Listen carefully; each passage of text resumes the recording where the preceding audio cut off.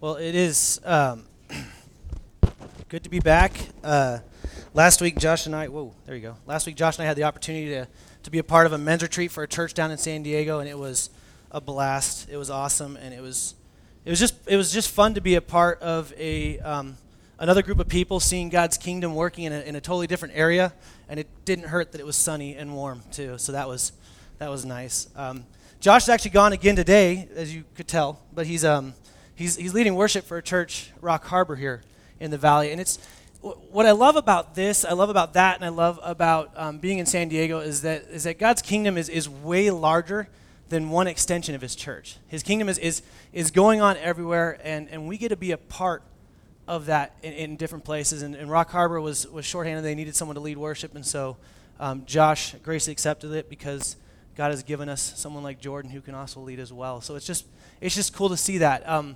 One thing that got me thinking about that before we jump into Matthew is there are these different extensions of his church going on around the valley. And I don't know if you know about this church and what's going on here. If you want to know more about what we believe, October 18th, this next Friday, is an intro class where we talk about everything here. But there are things, you may not know this, but these chairs you're sitting in here weren't there this morning. They had to be set up, okay? I just want to make sure you know that. And if you have kids, you kind of throw them in a room and think like, okay, well, maybe they'll be taken care of. But Jess has done a really good job of trying to get these kids a foundation laid in faith. And so there's people that give their time to teach. And one of the things that it's nice for Josh and I to maybe go and help out at other churches and do those things. But if this is your church, if this is your home, as a disciple of him, one of the things you can do is be a part of the family here. And so if you've been coming, you're like, man, this is my place, I really like it here. Now is a great time to say, you know what, I can help out with the kids. I can help out with setup and teardown. I can help out with ushering. I can help out in the cafe. Those baked goods are so good, and people make those every single week for us. So we don't buy those. They actually make them, so they're fresh and yummy. And so I guess what I'm saying is it's nice to be able to see different people play a role. And even this morning, I asked two different people to jump into the classroom because Jess and Jake were both serving both services, and that's okay to do occasionally. But I really think like we have enough people here, and enough of you that like if you just knew there was a need, you would say I'm in. So if you're like, man, I've been dragging my feet, I would love for you to put on your communication card. Talk to Jess about kids, or come bug me or Josh, or email us or something about a way maybe you could help out occasionally, because we do, like I said, we set this up every single week, we tear it down, and there's a lot more than just chairs. I don't know if you know that too, but it is fun to see God's kingdom happening and His work happening with a bunch of people together, and it's just a lot of fun to see people serving together and doing that. And so I invite you guys to be a part of that if this is home for you. And if you want to know more about this, or make this home, October 18th, this Friday, is an intro class. We still have a little bit of room.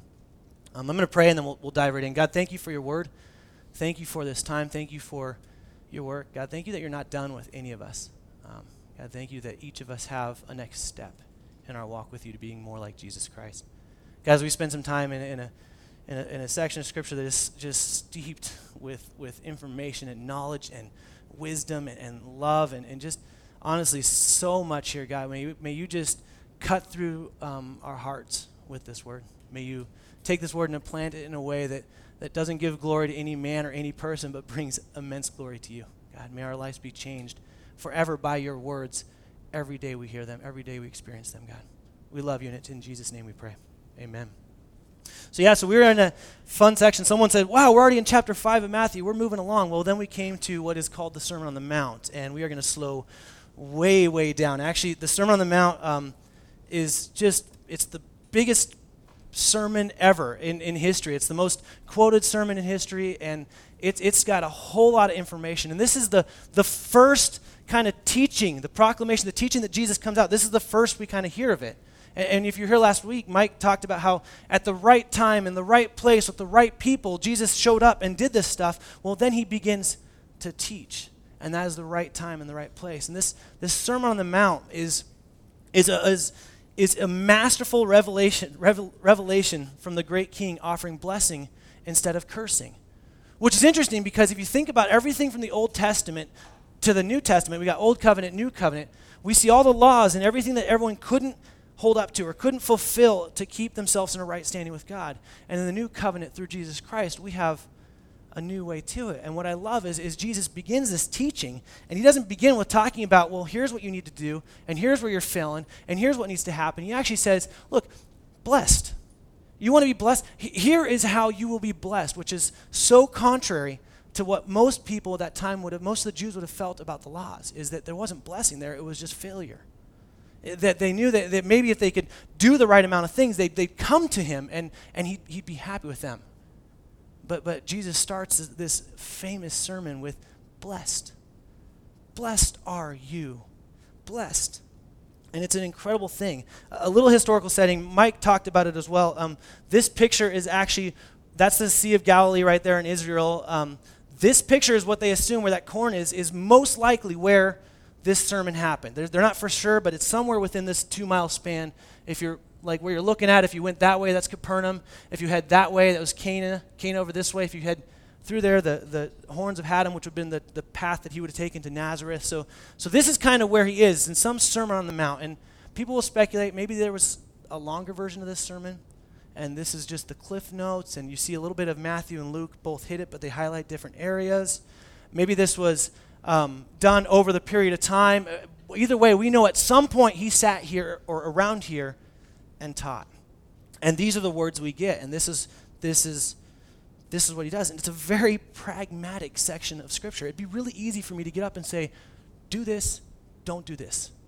Don't do this, do this. If you do this, you need to do this instead. And the problem with that is that the principles of the Sermon on the Mount are more about the character of the person than what they do.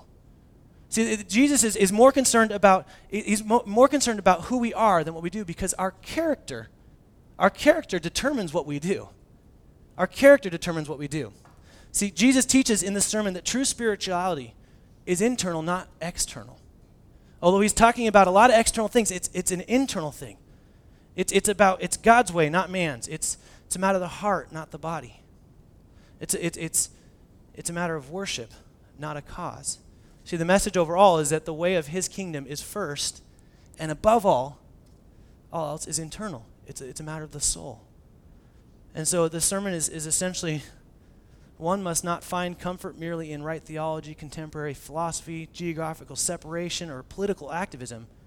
Right theology is essential. Being contemporary in the right way is good. Holding back from worldliness, those are all great things. But those external things must flow from the internal life and attitudes if they're going to serve and please God. See, this is huge because at this time, the Jews, they knew the theology. The political leaders, the religious leaders knew politics, and they understood, and they had some picture of what a king should look like. But the Sermon on the Mount, as the first teaching of our King in Jesus Christ, which Matthew's been doing over and over again, it doesn't make sense to the world.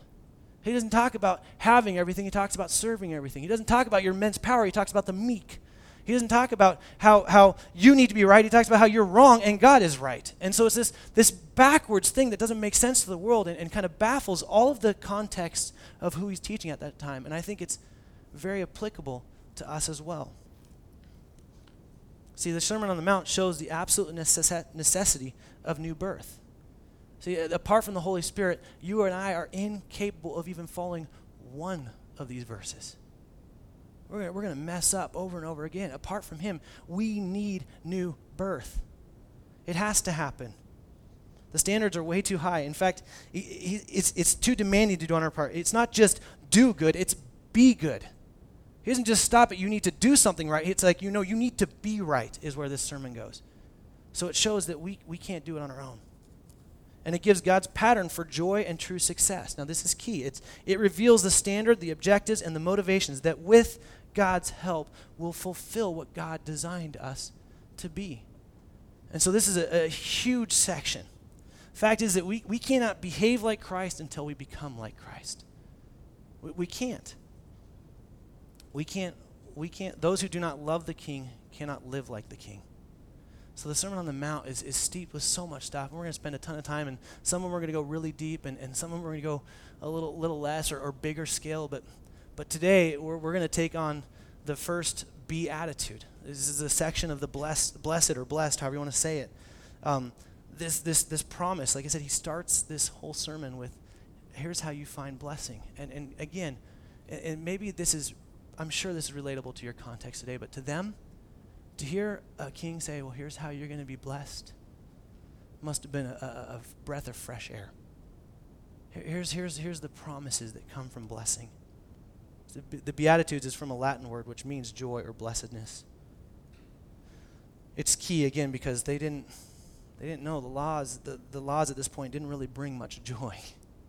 They brought a lot of work. But he says blessed. And it's not some happiness. I want to be really clear on this. We think that we want to be happy, and I hear this over and over again in people's lives. Like, I just wish I was more happy. It's not happy. Happy is a cheap version of joy. Happy is contingent on circumstances. Joy and peace and blessedness is contingent on God. And God never changes. He's the same yesterday, today, tomorrow, and forever. So this blessing, this promise of blessing is key. And if you are a follower of Jesus, which as he sat on this high spot in that beautiful area, and we know his disciples were there, but we also know that the crowds were there too. So there have been religious leaders, and like Mike said last week, people were coming from all over to hear this guy speak.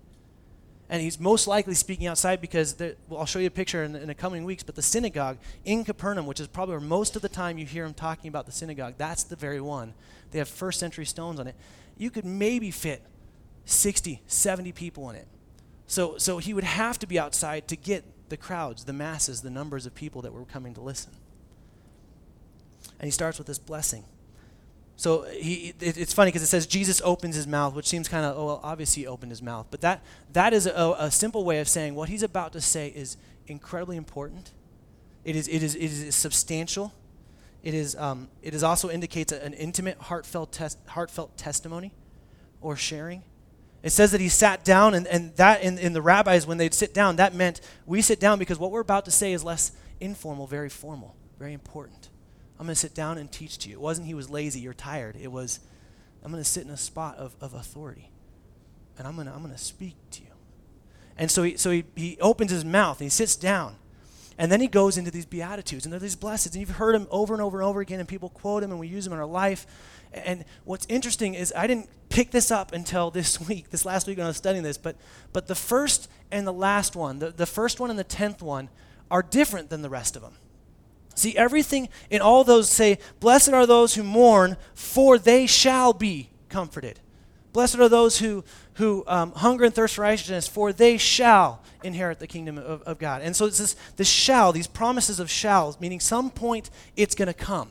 Meaning at some point when you're mourning, you will be comforted. But that's not a promise of today. But the first and the last, it says that theirs is the kingdom of heaven. So this first beatitude, it's really interesting. The first one, blessed are those that poor in spirit. For theirs is the kingdom of heaven. So it's a promise of today, not just some future. That's a promise that you have today.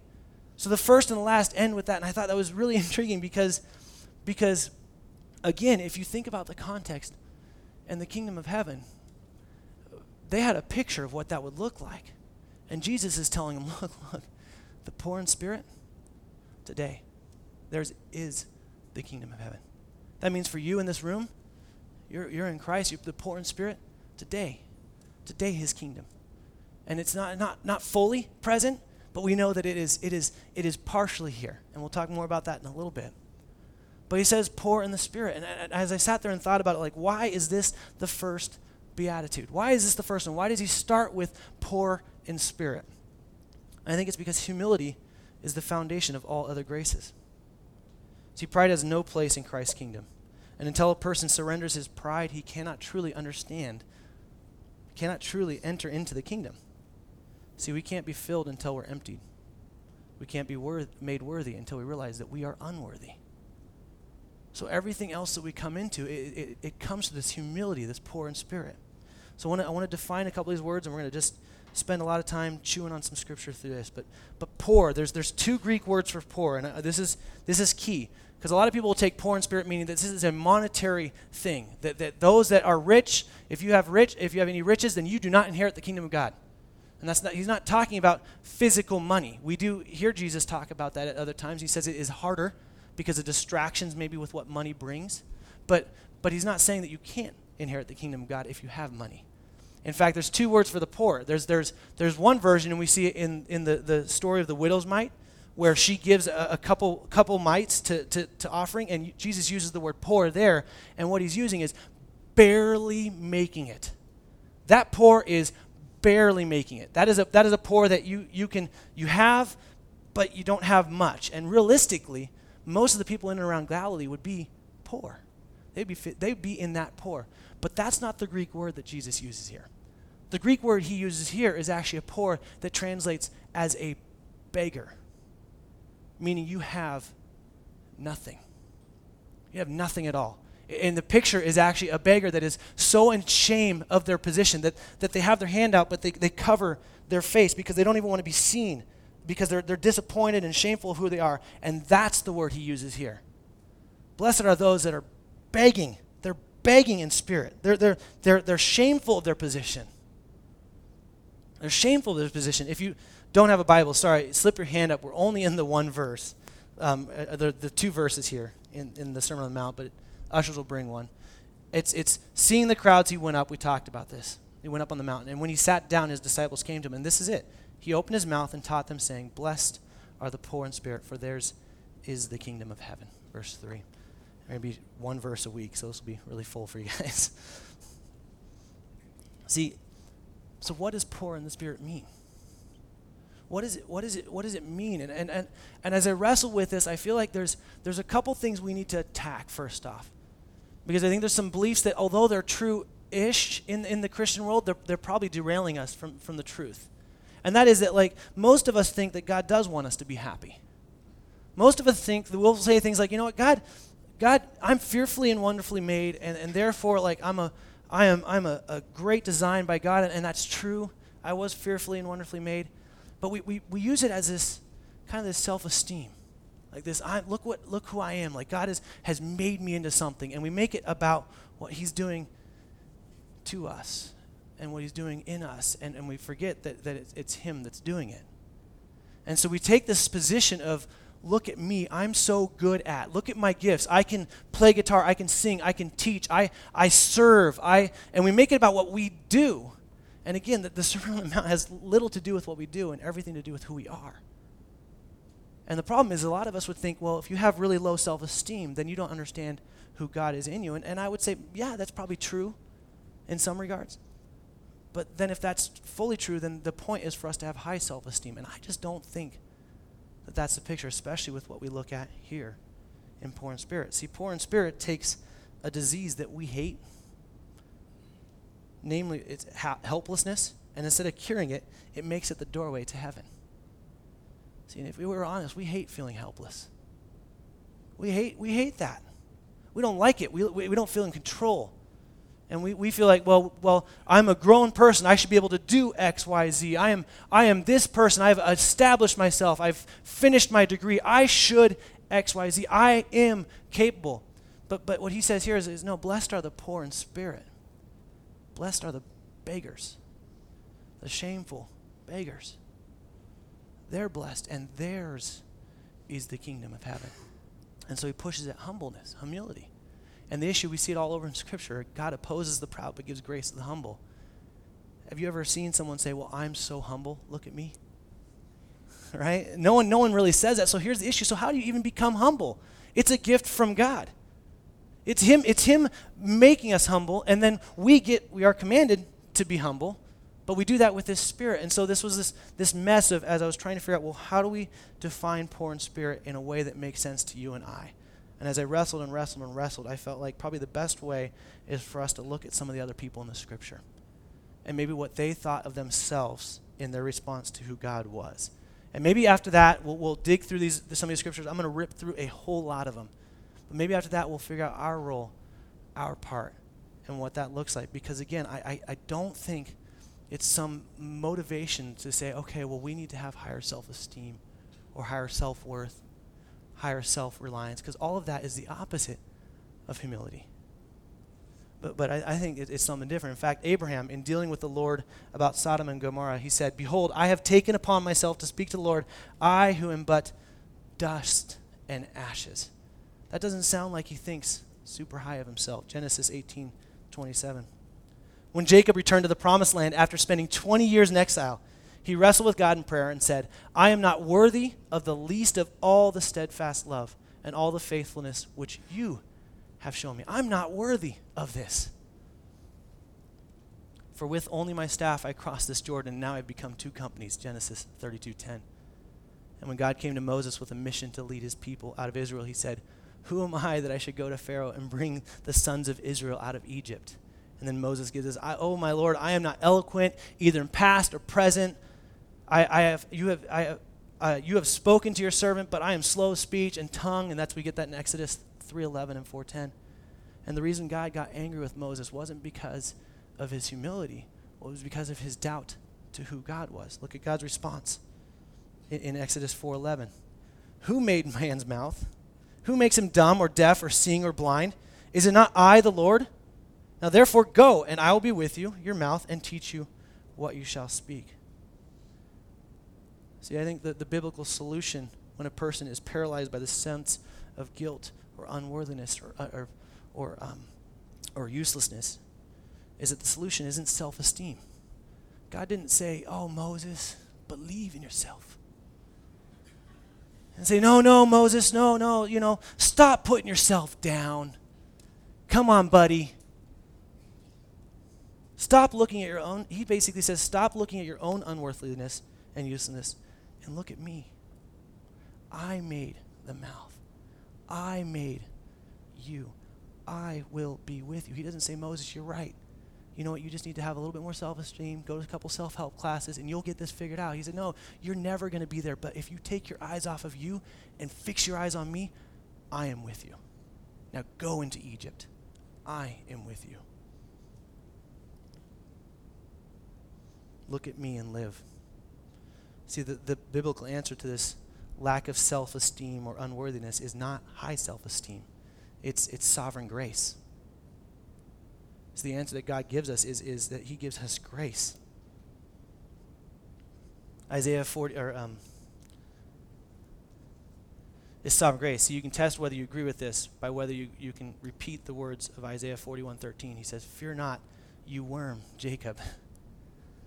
Awesome. I hope I'm called a worm by a prophet. I will help you, says the Lord. Your Redeemer is the Holy One of Israel. In other words, God's way of freeing and mobilizing people who see themselves as worms is not to tell them, you'll be a beautiful butterfly someday. He says, no, you're a worm. He says, you're a worm, but hey, I'm your Redeemer, and I will help you, and I am with you. He doesn't rename them into something better of themselves. He replaces them with Christ. David, the sacrifices of God, he says this in Psalm 51:17. The sacrifices of God are a broken spirit, a broken and contrite heart. Oh God, you will not despise. And so you're thinking this bad. Well, even when David was taking up an offering, he prayed in 1 Chronicles 29:14, but who am I and what is my people that we should be able to offer willingly? Like, who are we that we could even offer this willingly? For all things come from you and are your own, have we given you. So we've given back to you what you've already given to us. It's yours.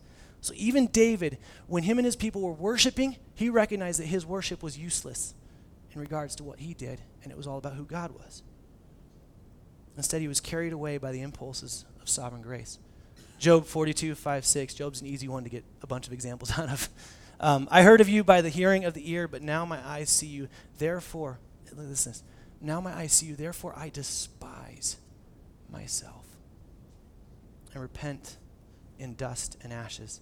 Isaiah, woe is me, for I am lost, for I am a man of unclean lips, and I dwell in the midst of people of unclean lips. For my eyes have seen the King, the Lord of hosts. Isaiah 6:5. So we learn from both Job and Isaiah that one source of poor in spirit is to see God in his power and holiness. All these men that we see the examples of what it means to live with faith, and all these men and all these people that we see in the stories of the Bible, and what is their presence is, I am dust and ashes. I'm a worm. I'm not worthy. Go to the New Testament. John the Baptist says, I baptize with water, but among you stands one whom you do not know, even he who comes after me, the thong of whose sandals I am not even worthy to untie. not even worthy to untie. I must decrease, he must increase. Jesus tells us that John the Baptist was no one among men was greater born than him. And here he's saying, I must decrease and he must increase. The tax collector, Jesus tells a parable of a Pharisee and a tax collector who went up to the temple to pray. Concerning the tax collector, he says, but the tax collector, standing far off, he would not even lift his eyes to heaven, but beat his breast, saying, God, be merciful to me, a sinner. I tell you, this man went down to his house justified. Luke 18, 13 through 14, which is just another way of saying, blessed are the poor in spirit. When he's telling this story, the Pharisee was standing up and saying, look what I've done. Look who I am.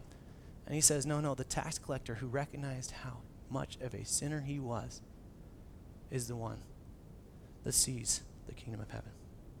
The centurion, when Jesus was not far off from the house, the centurion sent friends to him saying to him, Lord, do not trouble yourself, for I am not worthy to have you come under my roof.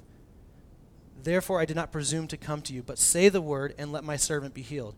When Jesus heard this, he marveled at it. I don't know if you've ever stopped on that. Like Jesus hears what a man says and he marvels at what he said. And then he follows it up with, I haven't seen anyone with such faith in all of Israel. Luke 7, 6 through 9. The Canaanite woman, when Jesus at first refused her request for help since she was not a Jew, she said, yes, Lord, yet even the dogs eat the crumbs that fall from their master's table. She's relating herself to a dog and saying, even they get the scraps. God, be merciful. To which Jesus responded, oh woman, great is your faith. So we learn from the centurion and the Canaanite woman that poor in spirit is right at the very heart of what true faith is. And when Peter sees Jesus do these miracles, Apostle Peter, he sees Jesus do these miracles, he falls at his knees and says, depart from me, I am a sinful man, O Lord. Luke 8, 5, 8. These people over and over and over again experience Jesus or God, and they are wrecked. They are ruined. When we experience the holiness of God, we realize, man, just how gross we are. Apostle Paul has plenty of them, but he says a few of them. I know that nothing good dwells in me, that is in my flesh, Romans 7, 18. 1 Corinthians 3, 6, 7. People are fighting about Apollos and Paul and who was greater. And he says, I planted, Apollos watered, but God gave the growth. So neither Apollos who plants nor me who waters is anything, but only God who gives the growth. 1 Timothy 1, 15, 16.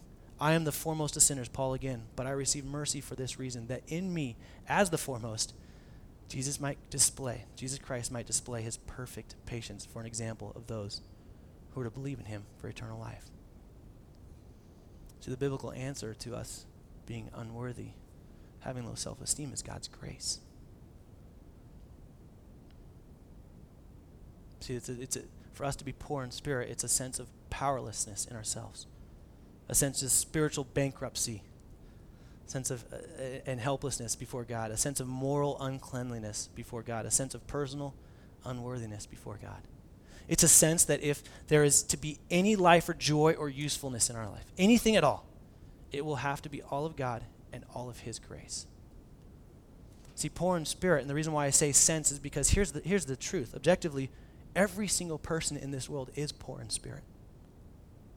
Every single one of us is a beggar when it comes to the spirit. We're left on our own. We're done. We're ruined.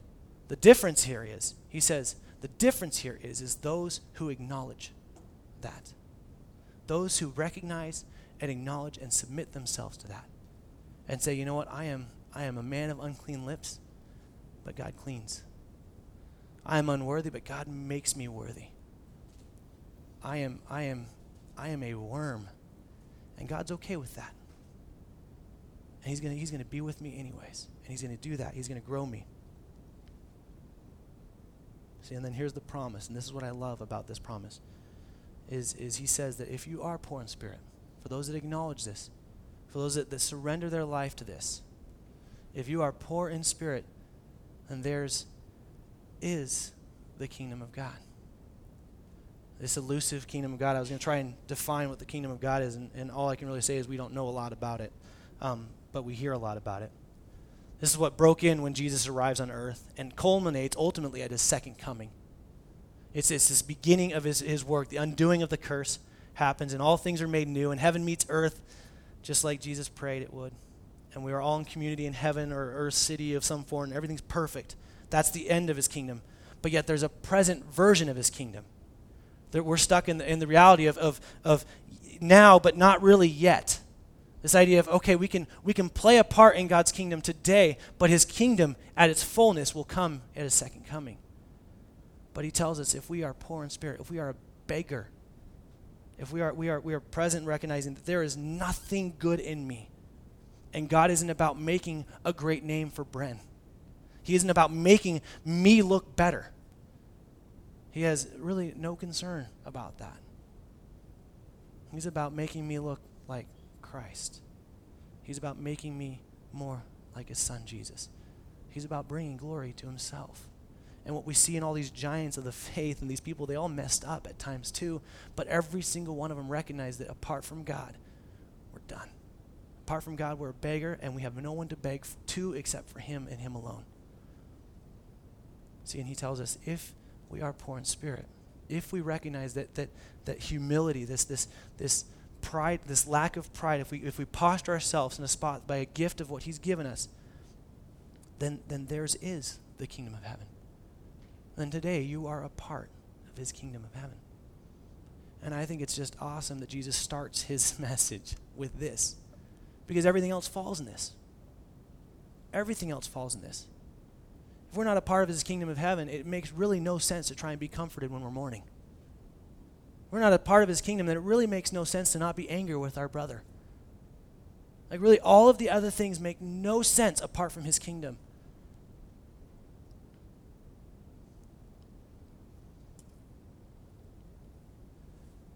He commands us to be humble, but he also gives us humility.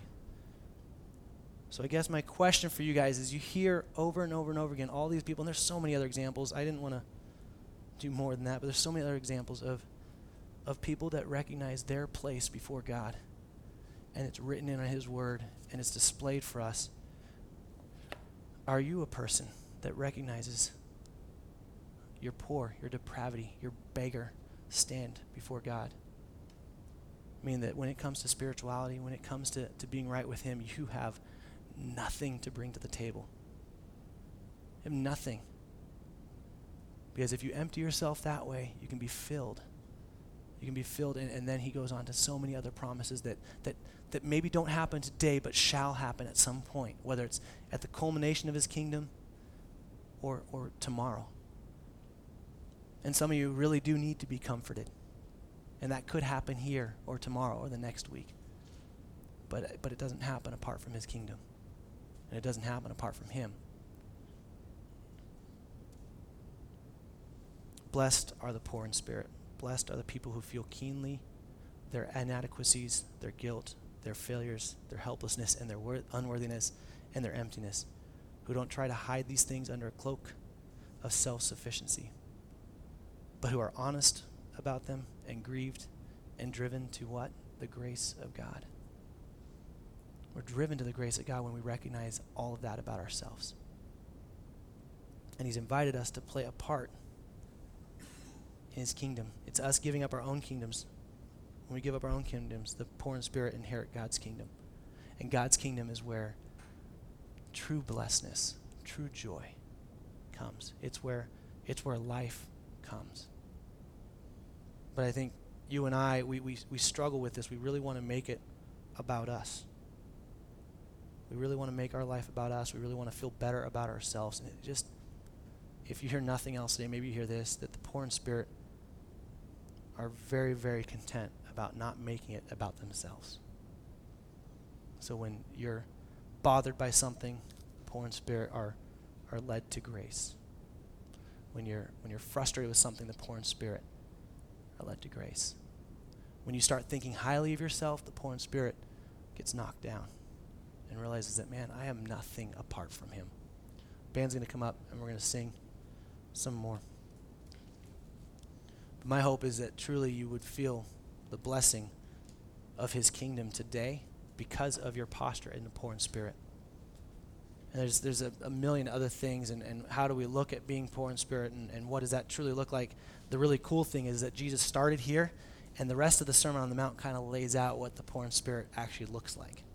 The rest of the Sermon on the Mount kind of plays out like this is what it looks like. This is how you can do it.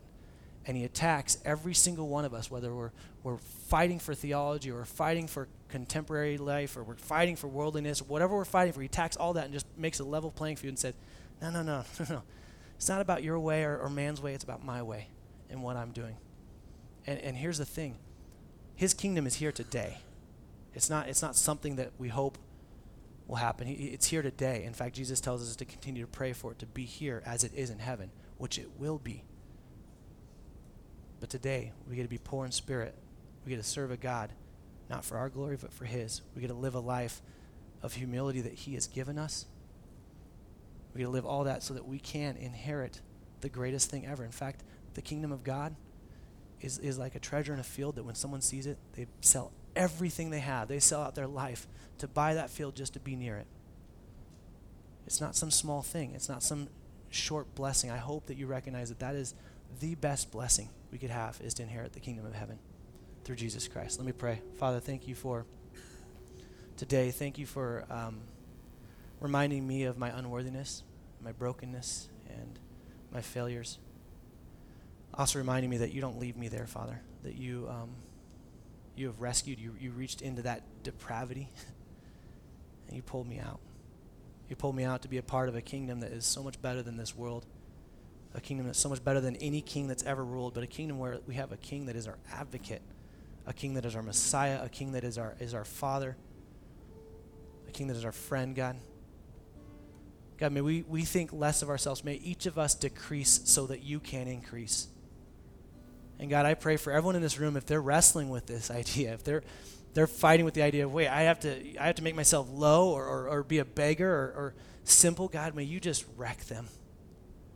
May you remind them that it's at that spot you truly can fill. It's at that spot you truly can change a heart. It's at that spot you give the grace of the most amazing God, the grace that is lavished on us, that's sufficient for all means, the grace that came through Jesus on the cross. And so, Father, I pray that each of us would be poor, beggars, stooped down, even ashamed at times of our own state, but knowing that in you, in Christ, you still deem us righteous so that we can play a part of your kingdom here now today until you come back and make it all right. You bring this world back right side up. All sin is undone. All brokenness is undone, God. God, would you show each of us that as we strive to be poor in spirit by your strength, would you show us bits of your kingdom? Would you reveal your kingdom through seeing someone else's eyes opened to your word? Would you reveal your kingdom in seeing someone's needs met tangibly because of us laying down our own stuff? Would you show us a glimpse of your kingdom through the community of us dying to ourselves and truly loving and living for you? God, forgive us for thinking that we are rich in spirit. Forgive us for thinking that we made ourselves righteous somehow, that we are awesome. That we are not awesome. We are broken, messed up people, and it doesn't take long if we're honest with ourselves to realize that. But God, it's in that spot you doing a unique work and your kingdom crashes into our hearts. So I pray for that, Lord. Pray that no one would be content with the king of this world. That no one would be content with pride. God, maybe you oppose us a little bit harder in our pride so that you can give grace to your humble. It's in your Son, Jesus Christ's name we pray. Amen.